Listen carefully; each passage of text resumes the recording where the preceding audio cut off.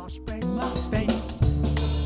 our space, one space love, my space, your space. Welcome, Camilla Bainey, my beautiful dear friend, to One Space Love podcast. So good to have you.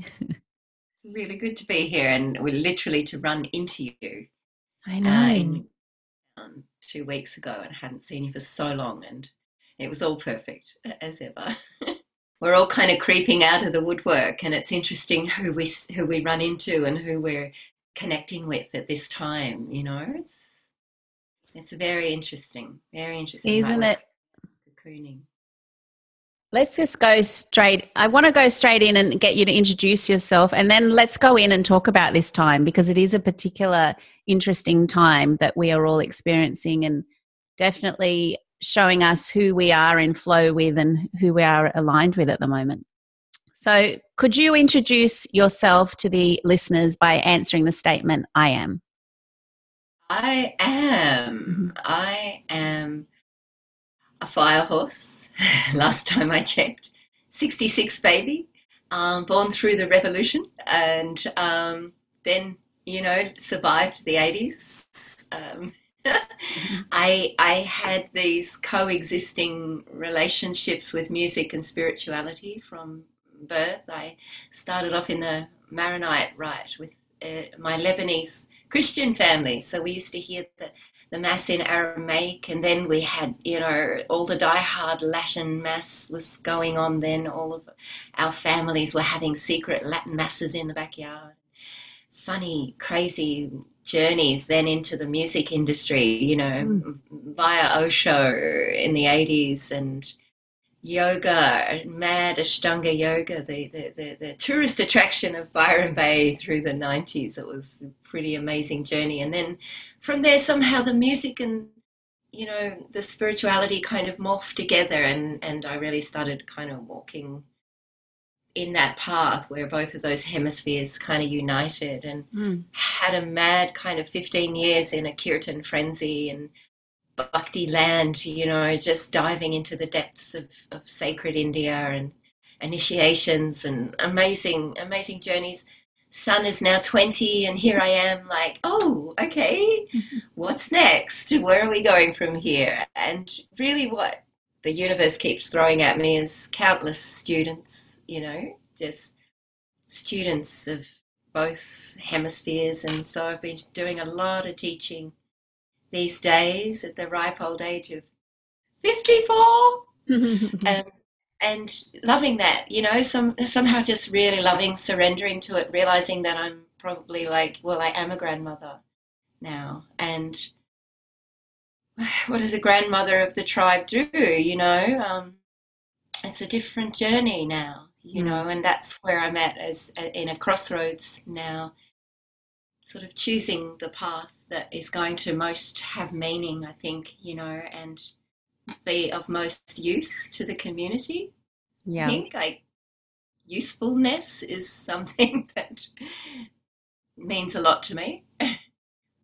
Having a role to play in the community is a beautiful thing. Helps the world go round, I think. Rudolf Steiner was just, all about the future being about small little cells that support each other, that stay close to the earth, that, the kids, they know who their local post office man is. They know who, there's this sense of community, and that's kind of where I think my focus is now. Not so much flying around the world, but what can we do here? Being of value, isn't it? How can you be of value at the moment? Yeah. Yeah, I think so. Yeah. Well, where to go from there? Because, let's just come back to now in these current times. How have you found it, emotionally and as a musician? Well, as a musician, I've been heartbroken. It's now coming into December, and we're usually gearing up for our big summer festivals or whatever, and we're just kind of waiting, to hear if we can even sing. And, as much as I'm a rebel, I again, trying to support the community and Yoga Australia. We're all, we're working together as responsible citizens, but feeling like very stifled as a musician. Um, it's a real challenge. I did a lot of online concerts this year, which was beautiful. Mantra Mondays, we had some beautiful times there during COVID. But in the end, and I was teaching yoga all week long on Zoom, and I was like getting vertigo and just like Wow. reached a point around August where it was just like, can't stare at another screen. It's not the object of music. And so I have been having to really increase, for me, my sadhana, my meditation. Yeah. Just slow down for the first time, but starting to connect with people who really care about issues that are really important to me, that have been important to me since I was first, in the nursing, when I was nursing, and I saw a lot of malpractice. I'm not the only one who saw a lot of malpractice and misuse of medications, and I do feel that through this whole COVID journey, that we are being forced to look at what our priorities are in health. And I think that a lot of people have missed the point, that a lot of people have been speaking up because they value the health of their children and the health of the planet. So it's been difficult for me, the fear around COVID, the fear around the vaccinations, Yes. So many people just can't tolerate vaccinations. Mhm. Some can, some can't, So, well, I've seen so much division. I think that was the saddest thing was, someone on my thread making a joke about making Australia great again, and then someone else on my thread jumping on and saying, gee, I didn't know you were Magus, Camilla. Good luck to you. God bless you. Flick, um, I'm Australian. I don't, I'm standing back and I'm watching very carefully, but, both sides have got their pluses and minuses. Of course, I don't want to get into politics because Yeah. that's a whole other story. But what I'm talking about is how to, the fear factor that came in to the suburbs like a dark cloud, this year. It was terrifying going to the supermarkets and seeing old people struggling and, the terror in their faces, old people not being able to find any sanitizer in the supermarket. I know. Yeah. Things. And what, it's about, I think, really people that have had a spiritual practice, what are you drawing upon to help, not, help with that fear that's arising and to help expand that vibration and shift it? What tools were helping you? So was it extending your practice? Yeah, it was actually, because I think I could have gone and hid under a bushel this year because I was tired, like we all are from city living.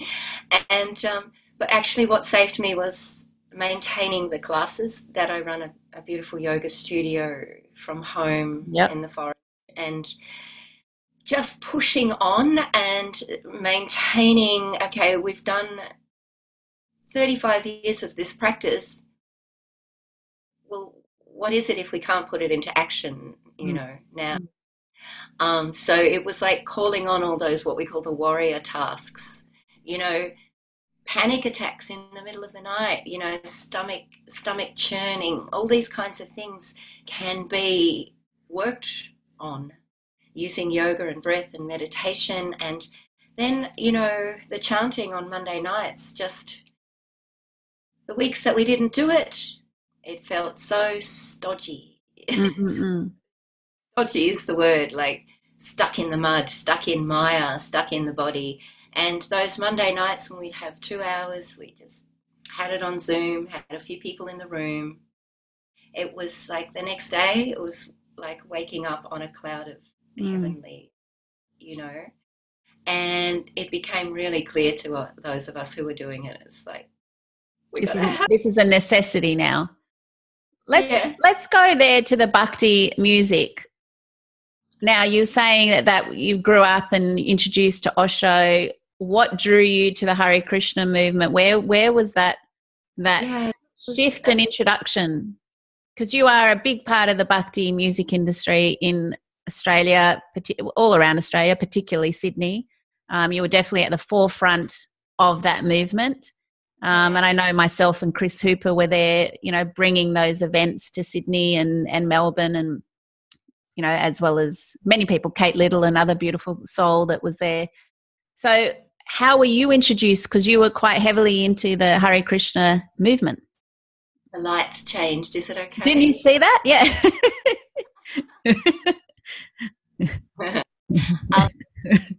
I was obsessed with the Beatles.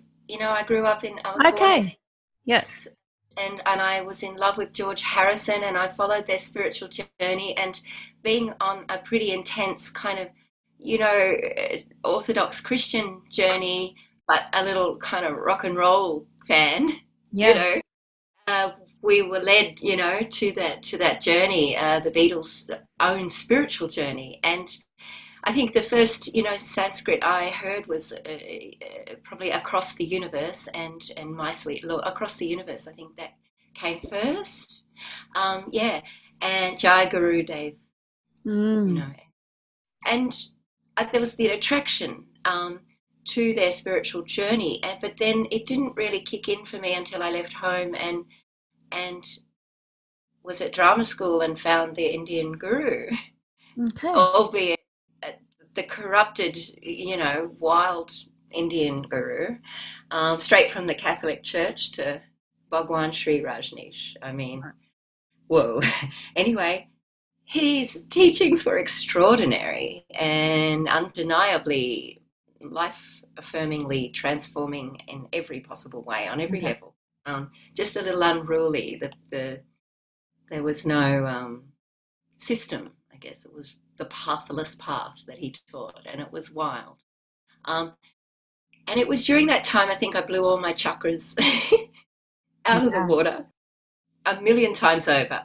We were all living in these mansions in Vaucluse, 25-room mansions, all, spending a little bit on rent each week and then coming together and meditating 3 times a day and having the most extraordinary parties that were very extraordinary spiritual journey, that whole thing.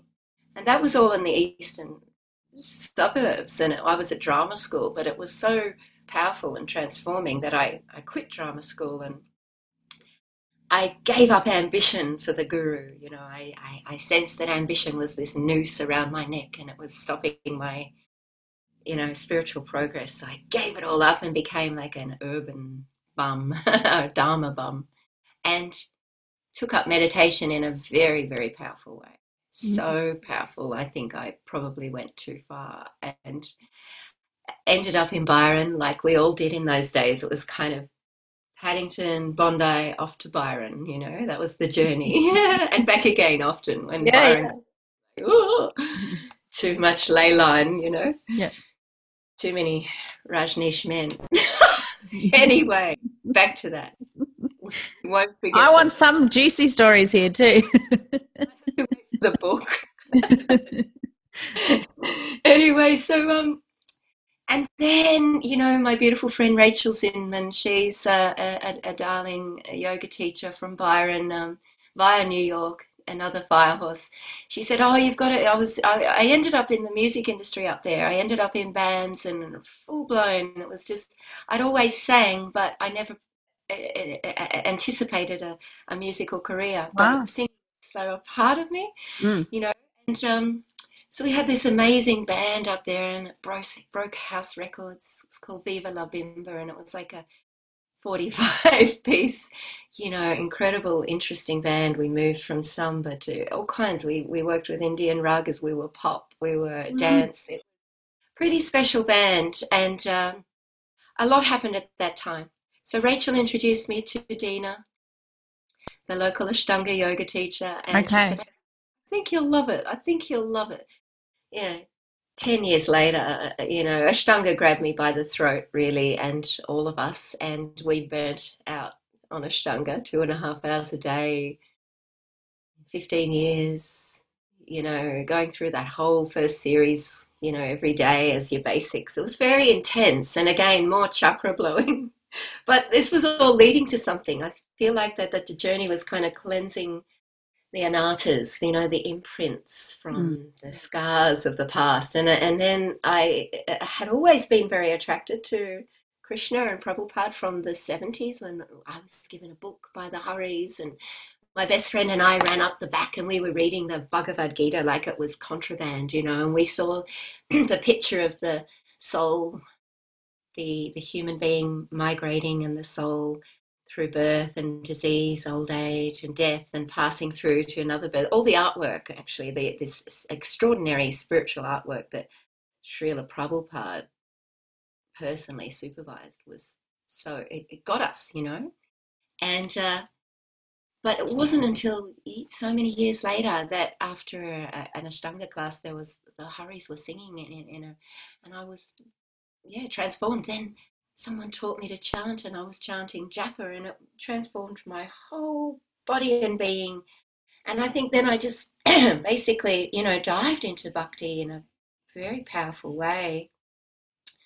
Another 15 years and going and finding initiation in Vrindavan and going to Krishna's birthplace. But the music, it was like the music, most unbelievably beautiful devotional music I'd ever heard in my life. And I had to wrap my tonsils around it, and the Sanskrit was attracting me from the first yoga class. It's another sacred language, like Latin, like Hebrew, like Aramaic. They have like the Greek, the Coptic, Yeah. so powerful, and then, rediscovering the language of Ireland, the Irish language, all of those languages.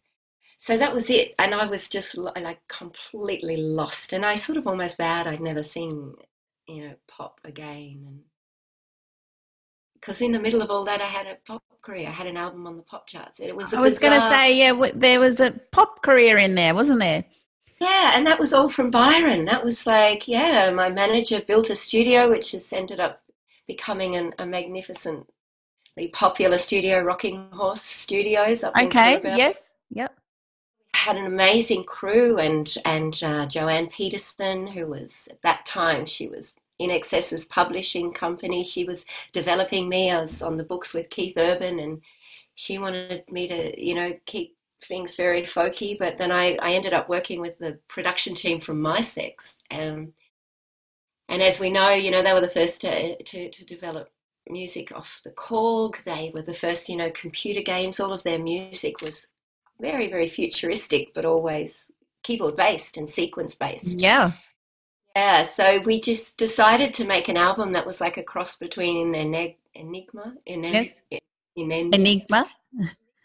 Deep Forest, and it was kind of sitting once there, but the pop thing was there too, and I was working with the most beautiful songwriters in the biz, and it was the most unbelievable 15 months, and we got a lot of record deal offers and so on, but a lot happened. Ended up playing music for E Street. That was that really cool. I remember, yeah. I remember how soap opera was. It's set in urban Balmain, and wasn't it cool? And, I was actually, more addicted to E Street than Home and Away, or it was one of my favourite. I think just being the age bracket I was. Yeah, and there was a male actor in it that was great. Denny. Yeah. Simon Denny cut his teeth on E Street. Yeah. They all kind of cut their teeth on. So the production house formed a music production company. And they started like launching like Melissa and like number one hits. Yes. To number straight to number one after the other, after the other, after the other. And I was next. And they were pushing it as a kind of a pixie. Quite a few record companies were like, no Byron hippies. But they kind of got the picture. They were really pushing it. And just as we were about to launch the TV station axed the series, and the record company went down the tube. So my manager had to form a record company and quickly get us over the line. And it ended up charting as an independent all over Australia. It was in the top 20 in Adelaide, South Australia, and Queensland, and in the top 20 then over in Southeast Asia, Singapore. Oh, gosh, it's such a long time ago. Singapore, Taiwan, Malaysia, Kuala Lumpur, and I went up to Japan, and then I ended up writing songs for Chinese artists. And this was like now in the 90s. And so it was, I was heartbroken because of what happened. And I was like, God, really blew it, but over the years, people from the industry have kind of, encouraged me to pat myself on the back a little bit, because the sales were, I should have been happy. Happy, but I was so hard on myself at the time because, it's the 80s, it's world domination. You think, your managers are all like party animals and they just want everything to be big, big, big. And if it's not, that's the paradigm. That's the paradigm, the patriarchal paradigm that I've had to live with is that, world domination, and it's got to blow your head off, and it's got to be numbers. It's a numbers game. Yeah. So I had to let go of all that attachment and disappointment. But that's really around that same time as I started chanting a lot. The record company fell apart. Surprise! It's almost surprise. like your safety net was the Bhakti music. Yeah. Fully took me away. Which took you on a whole nother journey, didn't it? Yeah. And so did the people, because I come from fashion industry and then went to promoting Bhakti music to world music, but how did you find that the people fell away, or were they still supporting you as you transitioned into this new movement? Oh, good question, Steffi. Thank you. The people fell away. Yes, same in my world. I'm actually starting to reconnect with some of the fashion, but yeah, it just, once you're not going to the A-list parties and you're in the front row, they start to fall away. Yeah. It all dropped away. In fact, I had my heart broken many times by, trying to resurrect it with, some of the people that I worked with. And really, I went kicking and screaming, but the universe started throwing all these singing students at me. Like, what? I honestly say that because that's truly what happened. I think I was in Sydney. I left Byron because I just needed to ground. Doesn't that sound funny? But actually, Danny Ross popped up on my Facebook feed, and that he was one of your students, wasn't he? Yeah, still is at the moment, actually. Oh. We're having together at the moment. Yeah. Beautiful. I had some students who've all been just doing beautiful things. So I had to surrender because there was obviously something I had to share, Yeah. Beautiful yogi colleagues, Kate Peterson and wonderful yoga colleagues dragging me into retreats and, really forcing me to, run voice workshops and somehow it all started coming together, all the theatre training in voice and all the early and the classical and everything started coming together into a teaching form, that teaching form, voice in yoga, which is, based so much on my spiritual journey and my spiritual practices, and the combination of them with my art. And so how the yoga influenced my music, how breathing influenced my voice. I could just, that's a whole other, a whole other, and really wanting, I think, stepping down off those lofty heights of world domination, aspirations, and just going, okay, how can I be of help here? Service, yeah. Yeah, service. And you very much were of service. I mean, going back, 10 years now, I remember, I'm just thinking one of the first events we did was the Earth Day, 11/11/11. But there was more event. There was events before then, but that was one of the big events we did. And you dedicated your time to create this choir with all the singers together collaborating on a song.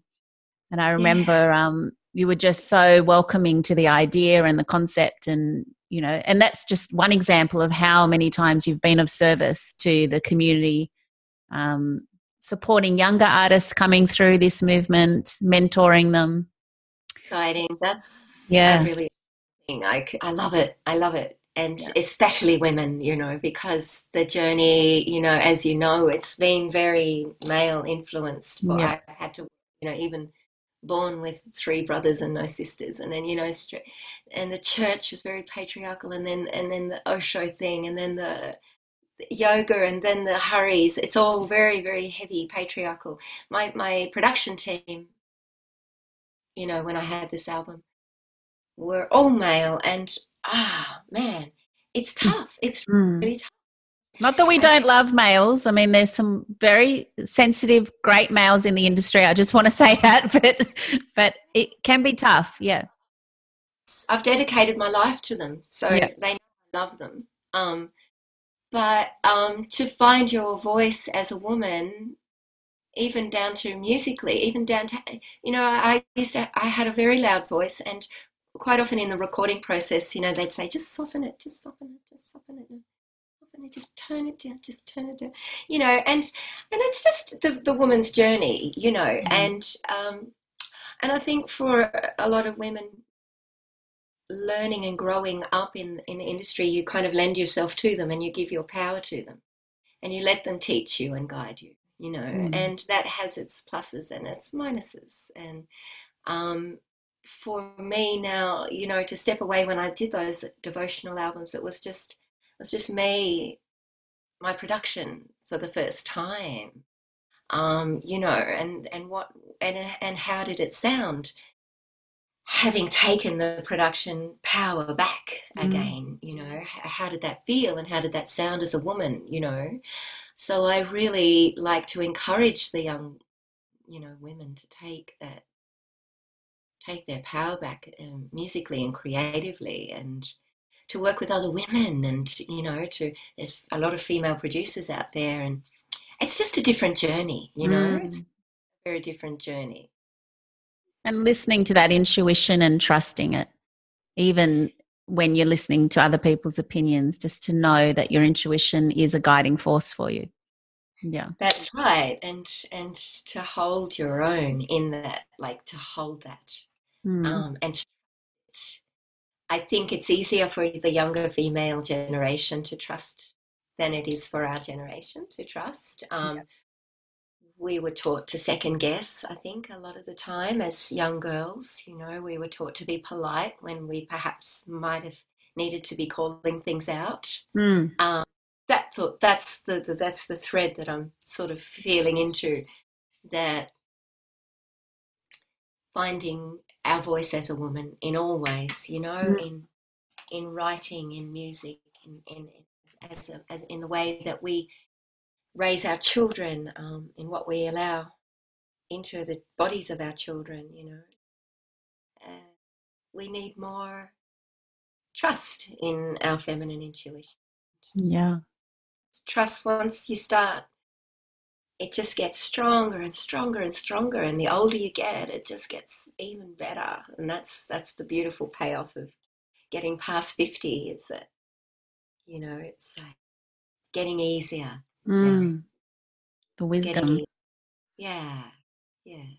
Now, I've been alongside you when you've supported some of my favourite Bhakti musicians.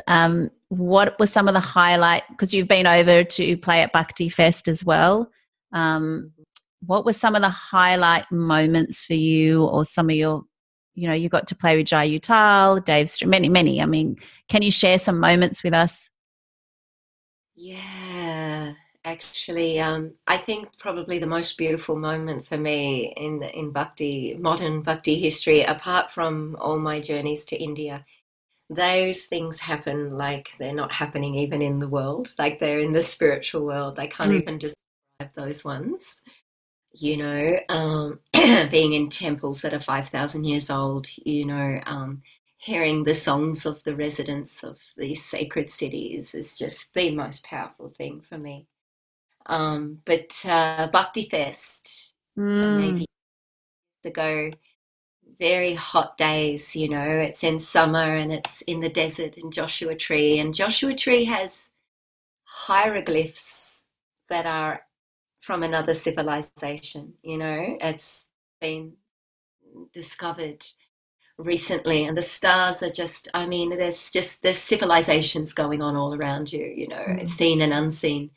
And with the Saturday night of Bhakti Fest, and there's, you know, I don't know, 15,000-20,000 peeps, and there's Krishna Das, just Krishna Das and his harmonium and his shirt, you know, in the dust, and all of the beautiful bhakti community of musicians all sitting in the wings, right? You know, just, and it's like 103 degrees and it's still, and the desert air, you know, and Krishna Das just in his full humility with his head down and his full attention to the chant, his full attention to the mantra. It was mind-blowing for all of us, and I don't think any of us will ever get over the potency and how you can feel that it carved into the ether, you know, spiritual love was carved into the ether around us. And I think, you say that again? I love that. Spiritual love was carved into the ether around us, because that's what happens with these prayers. They're so potent. The Sanskrit is particularly, all of it, but the Sanskrit that I'm talking about is so potent that it carves the sediment out of our heart. It gets in there. It gets in there by sound, because sound vibration penetrates matter. So when the sound vibration is heard by the ears, it literally comes in. Now, why is it? I'm describing it almost like a physical thing. Because sound vibration penetrates matter, imagine what sacred sound vibration does. So we all know the sound of a drill at the dentist, or the bloody leaf blowers. Yeah. Saturday morning, and how they, you know, so it gets in. We know that sound gets in. But when we experience those irritating noises, we understand that vibration hits us on a cellular level. Yeah. Yeah. And the polyvagal theory of, you know, breath work and meditation and yoga and chanting, taking us into the, oh gosh, it's gone from my head. Anyway, the calm state, it'll come. Parasympathetic nervous system, Yes, parasympathetic nervous system. Yeah. So that makes sense, because the vagus nerve wraps around the back of the throat. That's not a sign, you know. And then it connects, instigates, initiates, and comes right down into the gut. The pelvis, It happens in the gut. And whatever we're thinking in the head will reflect in the gut, you know. So when we're praying prayers that have literally descended from the spiritual platform, like all spiritual languages, they do have an otherworldly constitution. And so they're pure, and we're like Jiva soul. We're a little bit human, a little bit divine, a little bit devil, a little bit divine. But when we hear these prayers, they actually come in like an earworm. Yep. And the blessings, because of the purity and the Shakti, the life force, it waters the love, the seed of love in the heart. And we have those samskaras from lifetimes, I believe. We see that, don't we? When we look at our children, we see that something has been brought in, you know. Yes. Someone like your little Sienna, she's a little singing angel, you know. She always had that. She always had it, yeah. Yeah. Yeah. So that's the power of that feeling of the purification effect of these practices, and how I don't think I would have survived this here without them. Most definitely say I would not have survived this here without them.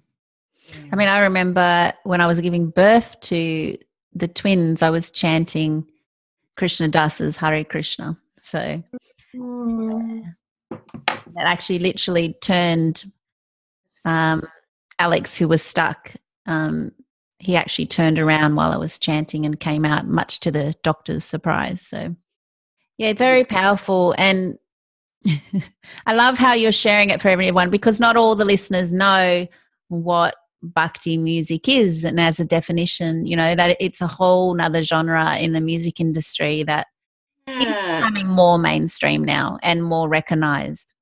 Yes, and but it's interesting because I've come through, a bit of a journey where, I found a lot of disappointment in the temples and the churches and all the institutions, and Yes.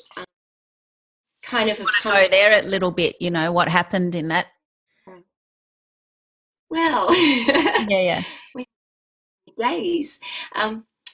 I just came up against that, I guess that patriarchal construct again, duh.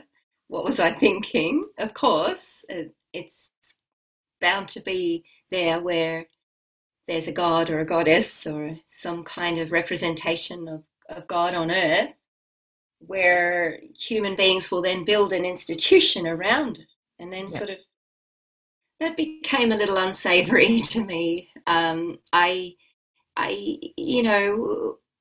every single one of my religious journeys, I've come upon a point where one has to compromise. And that compromise you see in religions where they're becoming corporations now. They are corporations. And there's always going to be an incredible sense of compromise when anything that represents God starts to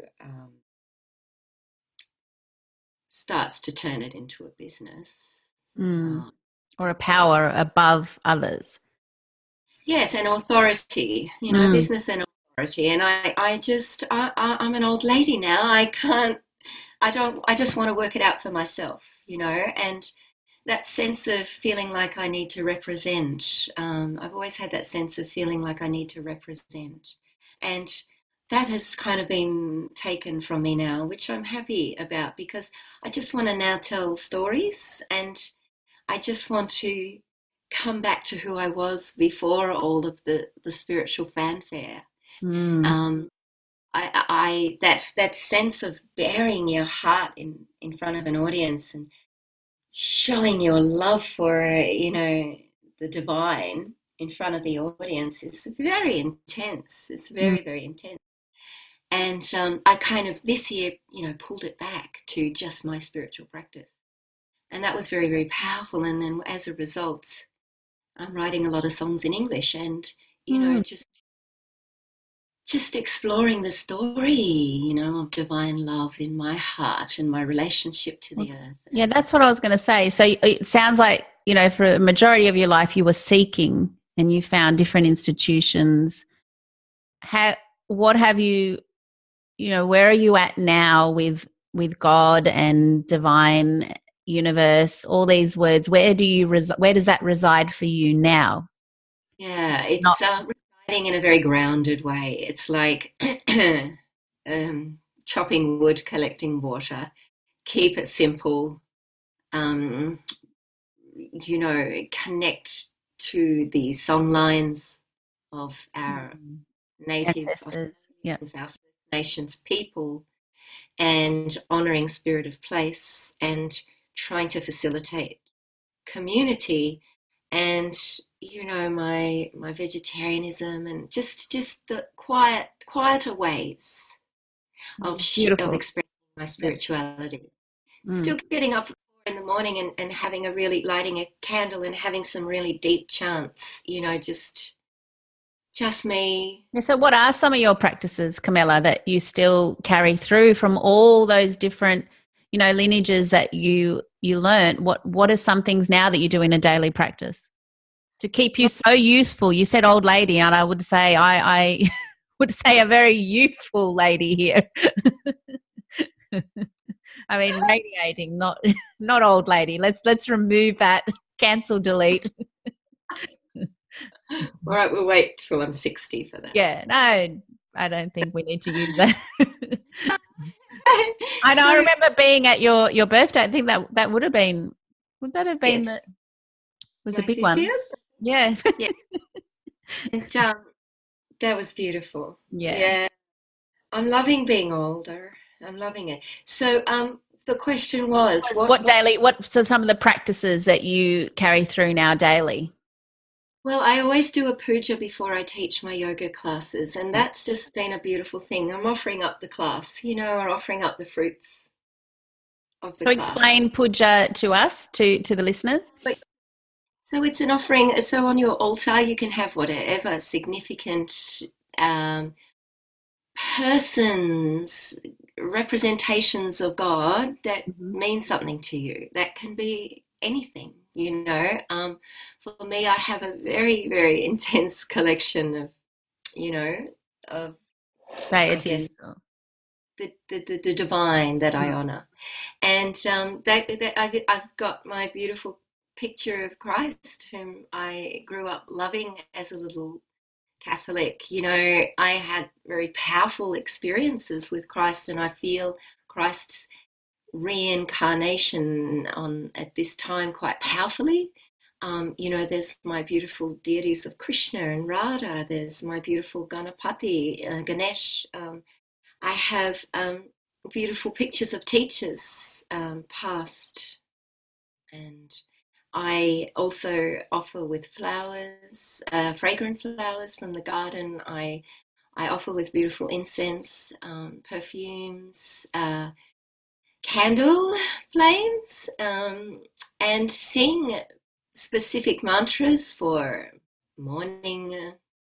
A lot of Gayatri, because Gayatri is very powerful at sunrise. We're doing a lot of work with Gayatri mantra at our sunrise classes. It's a sunrise, lunchtime, and sunset, just like the Angelus. When we were at Catholic school, we had to stand up and sing the Angelus. So it just has continued on for me, that rhythm of some kind of singing, But the thing that really, I think, saved me was forest this year. Just dived into the forest every day and, explored this amazing forest around here at Ku-ring-gai National Parks and down at Berowra Waters, going down really, really early down to the Berowra Waters at, about 5 o'clock in the morning, and then taking the beautiful walk beside the river, chanting japa.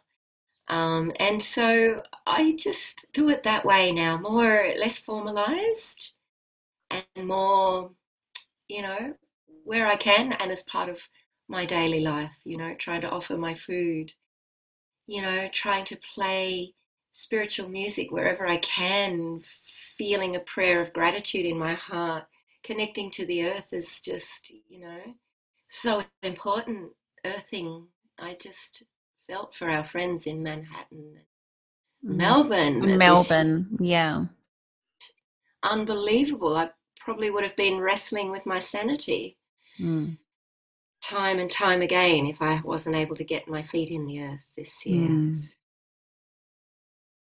And just little groups, making sure that the yoga community in this area isn't alone, finding ways to connect and connect to the elderly in the community. That was another really big one. So, a lot of lonely people. The desert winds are calling you back home. Sweet, sweet silence speaks. The desert winds are calling you back home. Sweet silence. You were telling me before we went live, what is the significance of this piano? My ex-husband Dale Neuer is a wonderful, amazing, extraordinary composer. He was kind of one of the first new age composers that came out of the 80s, and I guess what you'd call his style neoclassical, And but his mother was quite a celebrated pianist. And this was her. She used to play it. Oh, beautiful. She played it for about 25 years, and then Dale used it a lot for recording, and we've broken up, and he's moved on, and I'm babysitting it. Nice. We'll see where it wants to go. Yeah. I've just set up the studio. I've just set up my office as a studio, so I can start actually recording on my own from my studio now. Nice. Which is a really exciting journey. I sort of, I recorded the Our Father in Aramaic last Christmas, which is the language of my grandfather.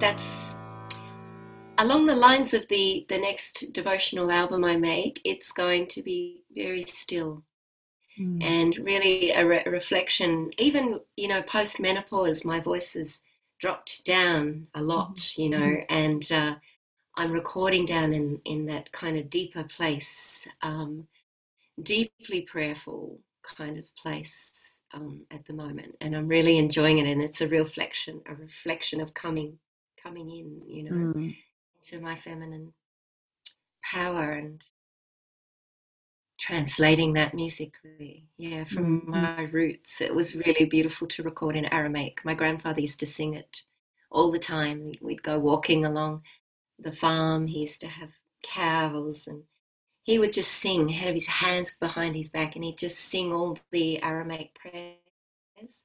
We just used to run and listen to him, and it was always like a powerfully purifying kind of peaceful energy, you know, his voice. I love to hear men singing to God. It's something so special about it. You know, they transcend all, in a sense, they transcend that masculine. The masculinity, don't they? Yeah, totally. Yeah, there's a word in Sanskrit, prakriti. Prakriti, yeah. Spirit. The spirit is essentially feminine, and so when you see men in spiritual practice, it's very beautiful for us as women to see men integrating, you know. And ascending. Yeah, I really resonate with what you're saying, because you really start to see a softness about them. And then you go on tour and you see a whole other side to them. But it stays on tour, doesn't it, sister? Yeah, had some experiences. But yeah, once you see them up on the stage and they're holding that space, there's a real softness about them. Yeah, it's beautiful. What the world needs now is more singing. What the world needs now is more singing. Yes, they do. Yes.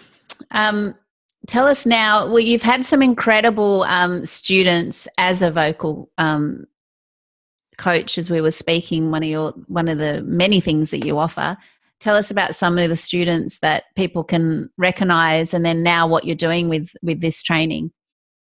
Yeah, well, I mean, if you're allowed to say, what are the artists that you've supported? And I think so.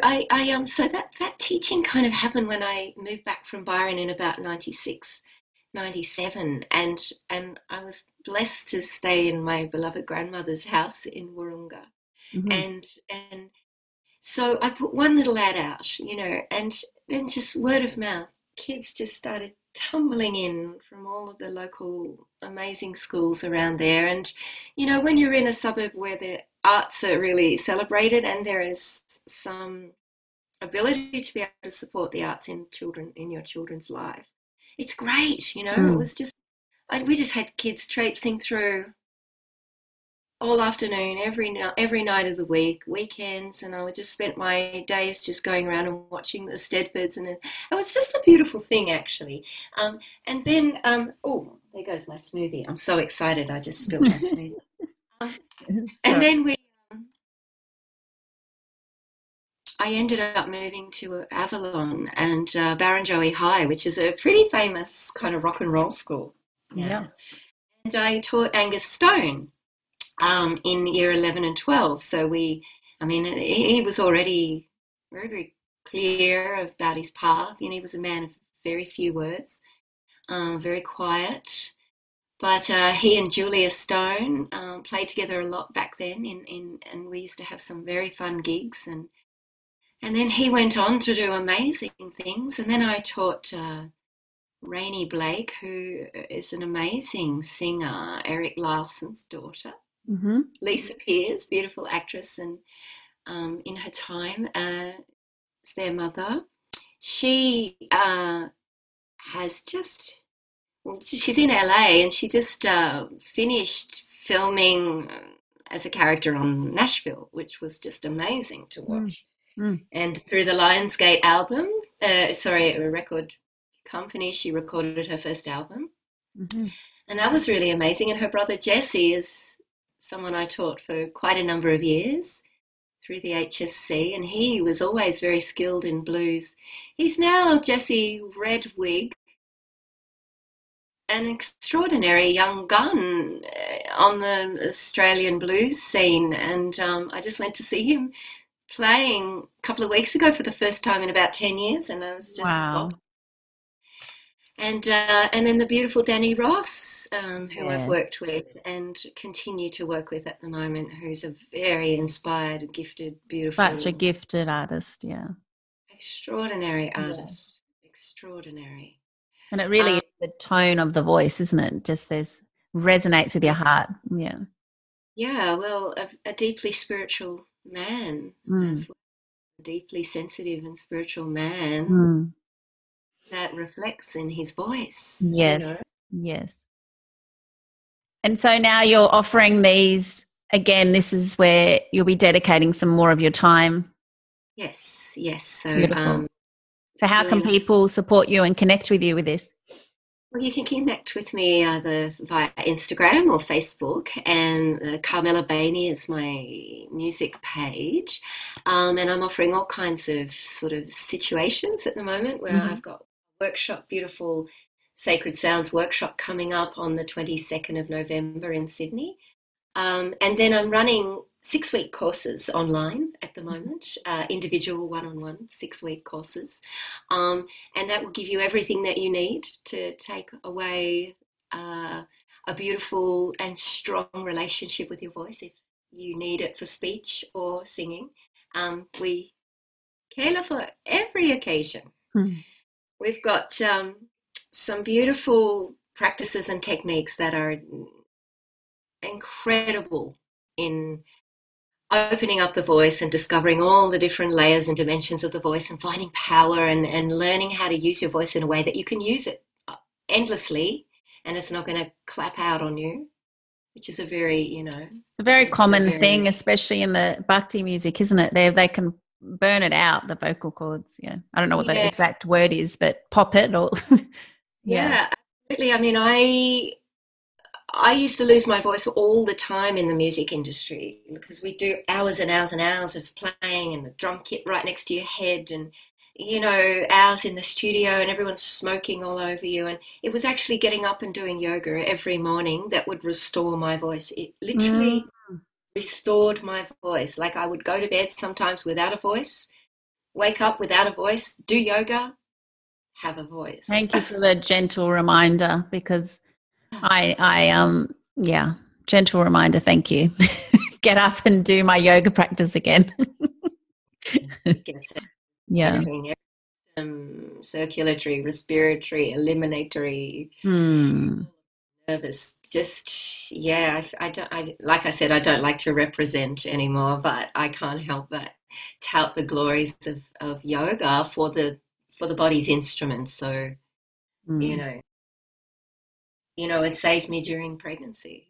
It's just, I want to be 97 and be able to tie up my own shoelaces. Well, it's integrating the body, mind, soul, and yoga does that very well because we're able to come back into the body, whereas a lot of us are walking around in the head and not in the heart, and the yoga helps us come back into that space, doesn't it?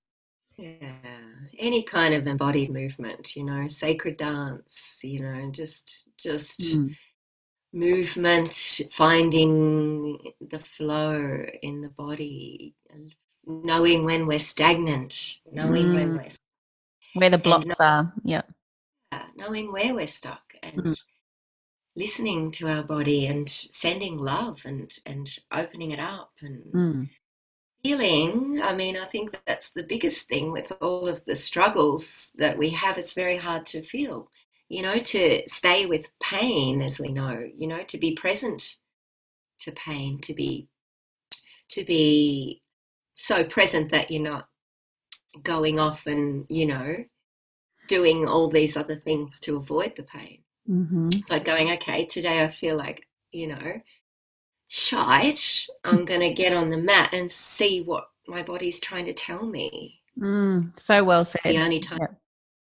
Yeah. Might be the only time in the day you get to really listen to your body. And yeah, it's something we need to remember about staying present. I think that's the big one. Excuse me. No, that's okay.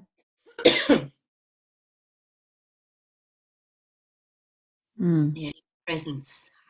Scary. Staying in the present moment is a big one, and yeah, yoga is a great reminder when you're in each movement that you're in the present moment. Yeah, and to just watch the stuff, just to watch it. So often a lot of grief comes up when we're doing this kind of work because we're mobilizing that stagnant energy, which is what sound healing does. It breaks up the crystallization of the auric field, that comes, like we've got liver anger, it doesn't just sit there, it emanates, that liver anger, especially in spring. and what do we do with that? We just sit on it, sit and watch Netflix and eat our ice cream and drink alcohol and smoke. And it festers, doesn't it? And it grows. Grows things. Mm-hmm. I mean, yeah. Mold, like literally. Yeah, I mean, it's not funny. It grows mold and it smells and you want to get rid of it. But I mean, it's a great reminder. I remember being, I had a very Ashtanga teacher down in Melbourne, and, I just used to show up on that mat, and there was many days that I was just in tears on the mat, and it was okay because that was the space where I was able to grieve and to let it all out, And she used to explain it as we're wringing the organs out of all the toxins. So, side twist, we're getting those organs and twisting them and letting all the gut come out, all the yucky stuff, And if you look at Eastern movement-based psychology, I guess it's like every organ has an intelligence. Like, the stomach is absorbing, it's not just absorbing food, it's absorbing, it's how how do you stomach things, how you can stomach what's going on around you, The pancreas and the spleen, they're all about the sweetness, wanting sweetness and needing, that. No, totally. I mean, anyone that's craving sugar, pancreas is off balance. Yeah, always comes up, doesn't it? Yeah, and then the kidneys is about your personal power and your energy, and your life force. And the kidneys connect to your hearing and they're both even the same shape. It's very interesting, the organs are sacred and they have organs for people too, Organs have a beautiful role to play, and we need to nourish them and nurture them. No, another beautifully said, Camilla Bainey.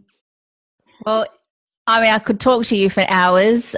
It was, as you said, we literally bumped into each other, and I was on the opposite side of the road, and there was some, spirit within me was guiding me to look to the right, and you had your back to me in someone's property. So I was just magnetized, and I remember walking up to you and you turned around, and then we realized what that moment was all about. So yeah, it was beautiful. It was divine. And I actually, I had just come from a sound healing. So the angels were hooking you up. Yeah, my vibration was expanding. So I will share all the links, and it is beautiful to chat with you today. Is there anything else you want to share to to? Yeah, I think because it's NAIDOC week, I would very much like to honour all the elders past, present and future from this land and from the land where you're standing, and to, I guess to say that the quest for reciprocity still continues. Mm-hmm. I feel like I still don't know much at all, but I know that I, made a song back in the 90s that was very much about I sense my shame and my grief around our First Nations people. I realized in hindsight that it wasn't my story to tell, but I still wrote that song, Sweet Silence, and we actually released that and put it on the charts. And looking back, I probably might have done it differently or chosen different words at the time, but we did what we knew at the time, and so my respect for First Nations people of this country continues to grow, and my inquiry, and I guess as Australians, this isn't our soil. I went to Ireland, last year and the year before, and I realised, our Indigenous roots are a long way from here. My Lebanese family's roots are a long way from here. My Anglo-Saxon family's roots are a long way from here, the Irish and the Scottish and the English. And, I just, in my humble heart, I hope and pray that we can continue to strengthen reciprocity and our relationship between us tawdry whites. Is that the word, tawdry? Beautifully said, yeah. Tawdry whites and our wonderful First Nations people, so we can live and grow and learn how to look after this land. Yeah. To respect and nurture this land. Yeah. Beautifully said. It's beautifully said. And I know we're both going to be coming up to see Anya Tyrrell, who is a beautiful woman who is also making an impact, speaking and sharing with her gifts and her voice about this as well. So, yeah, Absolutely. That is coming up very soon in Sydney. Excited about that. We love her storytelling. I actually managed to sit in on her cyber concert with her father. Yes. On Sunday. Yeah. Saturday night, wasn't it? Or Sunday morning Aussie time. Yes. Yep. It was absolutely enchanting. His songs, both of them, of course, it was just gorgeous. And Ireland, I think, is my new spirit home. It's safe, it's understated. You can just get on with your spiritual life quietly and unassumingly, and the music, and the waters are just flowing everywhere, and the history, the beautiful time. Like when I last went, I got to experience that time of Ireland, which was the Celtic spirit, the Celtic Christian marriage before the Romans came in and slayed a lot of them. Excuse me. There was this time in history where the Druids embraced Jesus. Everyone knew who he was. Everyone knew England. He travelled. He travelled up those isles and Spain, and it's all documented. And I got to experience that part of history in Ireland, St. Bridget. Bridget the goddess, and got to experience the Bridget Wells, the sacred wells, and got to pray there, and got to go to the Neolithic passage tombs, 5,000 years old, same era as Krishna, just over land, over land and country.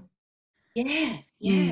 And just the relationship between the Irish and Australia is extraordinary, and the relationship between the Irish religious and our First Nations orphans was very, very powerful as well. Mostly nothing but amazing stories about the Irish nuns who looked after the children, the incredibly beautiful stories, actually. So yeah, this whole journey with Ireland, and then connecting with Anya just after we were on the Aran Islands at the same time. I had never met her, and she was making this incredible music, and I was singing on the island around the time. So yeah, all very exciting, and I feel very excited about women supporting women. Well, I think, this wraps it up, because we started our conversation with how important these times are, and, moving with the flow of who you're connected with and what your purpose is now and how you're going to show up, what is your intention. So I think it's a beautiful wrap up that these women now stepping up and sharing their gifts and their voice for a purpose, with an intention. Yes, and that thing about not being polite anymore, finding that raw truth and allowing it to bubble up and transforming it into art and service and uninhibited, without apologies. Yeah, raw power, and I'm not talking about cacao. We love cacao. We've had some cacao moments, but you're not talking about that kind of power. You're talking about, being vulnerable and, unlimited. Uncensored. That love is unlimited. That love and self-expression are one. That we are made of love, and that when we speak, it's all love, all of it. Let's not be afraid of the volcanoes, the earthquakes, as much as we love those gentle streams and pastures and the beauty. We also love about Mother Earth is her ability to churn it up, and transform. And all those goddesses, including Bridget, the triple-headed goddess, she was a goddess of communication. And so she had the sword, and she, that like Durga, they have the sword of truth, and they slash through the illusion. That in that divine aspect, and we learn from that, slash through the bullshit and get to the truth, and get to the heart of it, the truth. Yeah. Well said. Yeah. You. Thank you, Camilla Bainey. Thank you, Steffi. It's just been beautiful. Well, thanks for listening. That was Camilla Bainey. And please support One Space Love podcast and the YouTube channel by hitting the subscribe button, sharing it with people, and following the podcast on all the channels that you listen to podcasts. Thanks for listening to Camilla Bainey. There are so many more episodes coming out soon, and I look forward to sharing more with you. I'm Steph Pappas, and this is One Space Love podcast. Our space. One space love. My space, your space.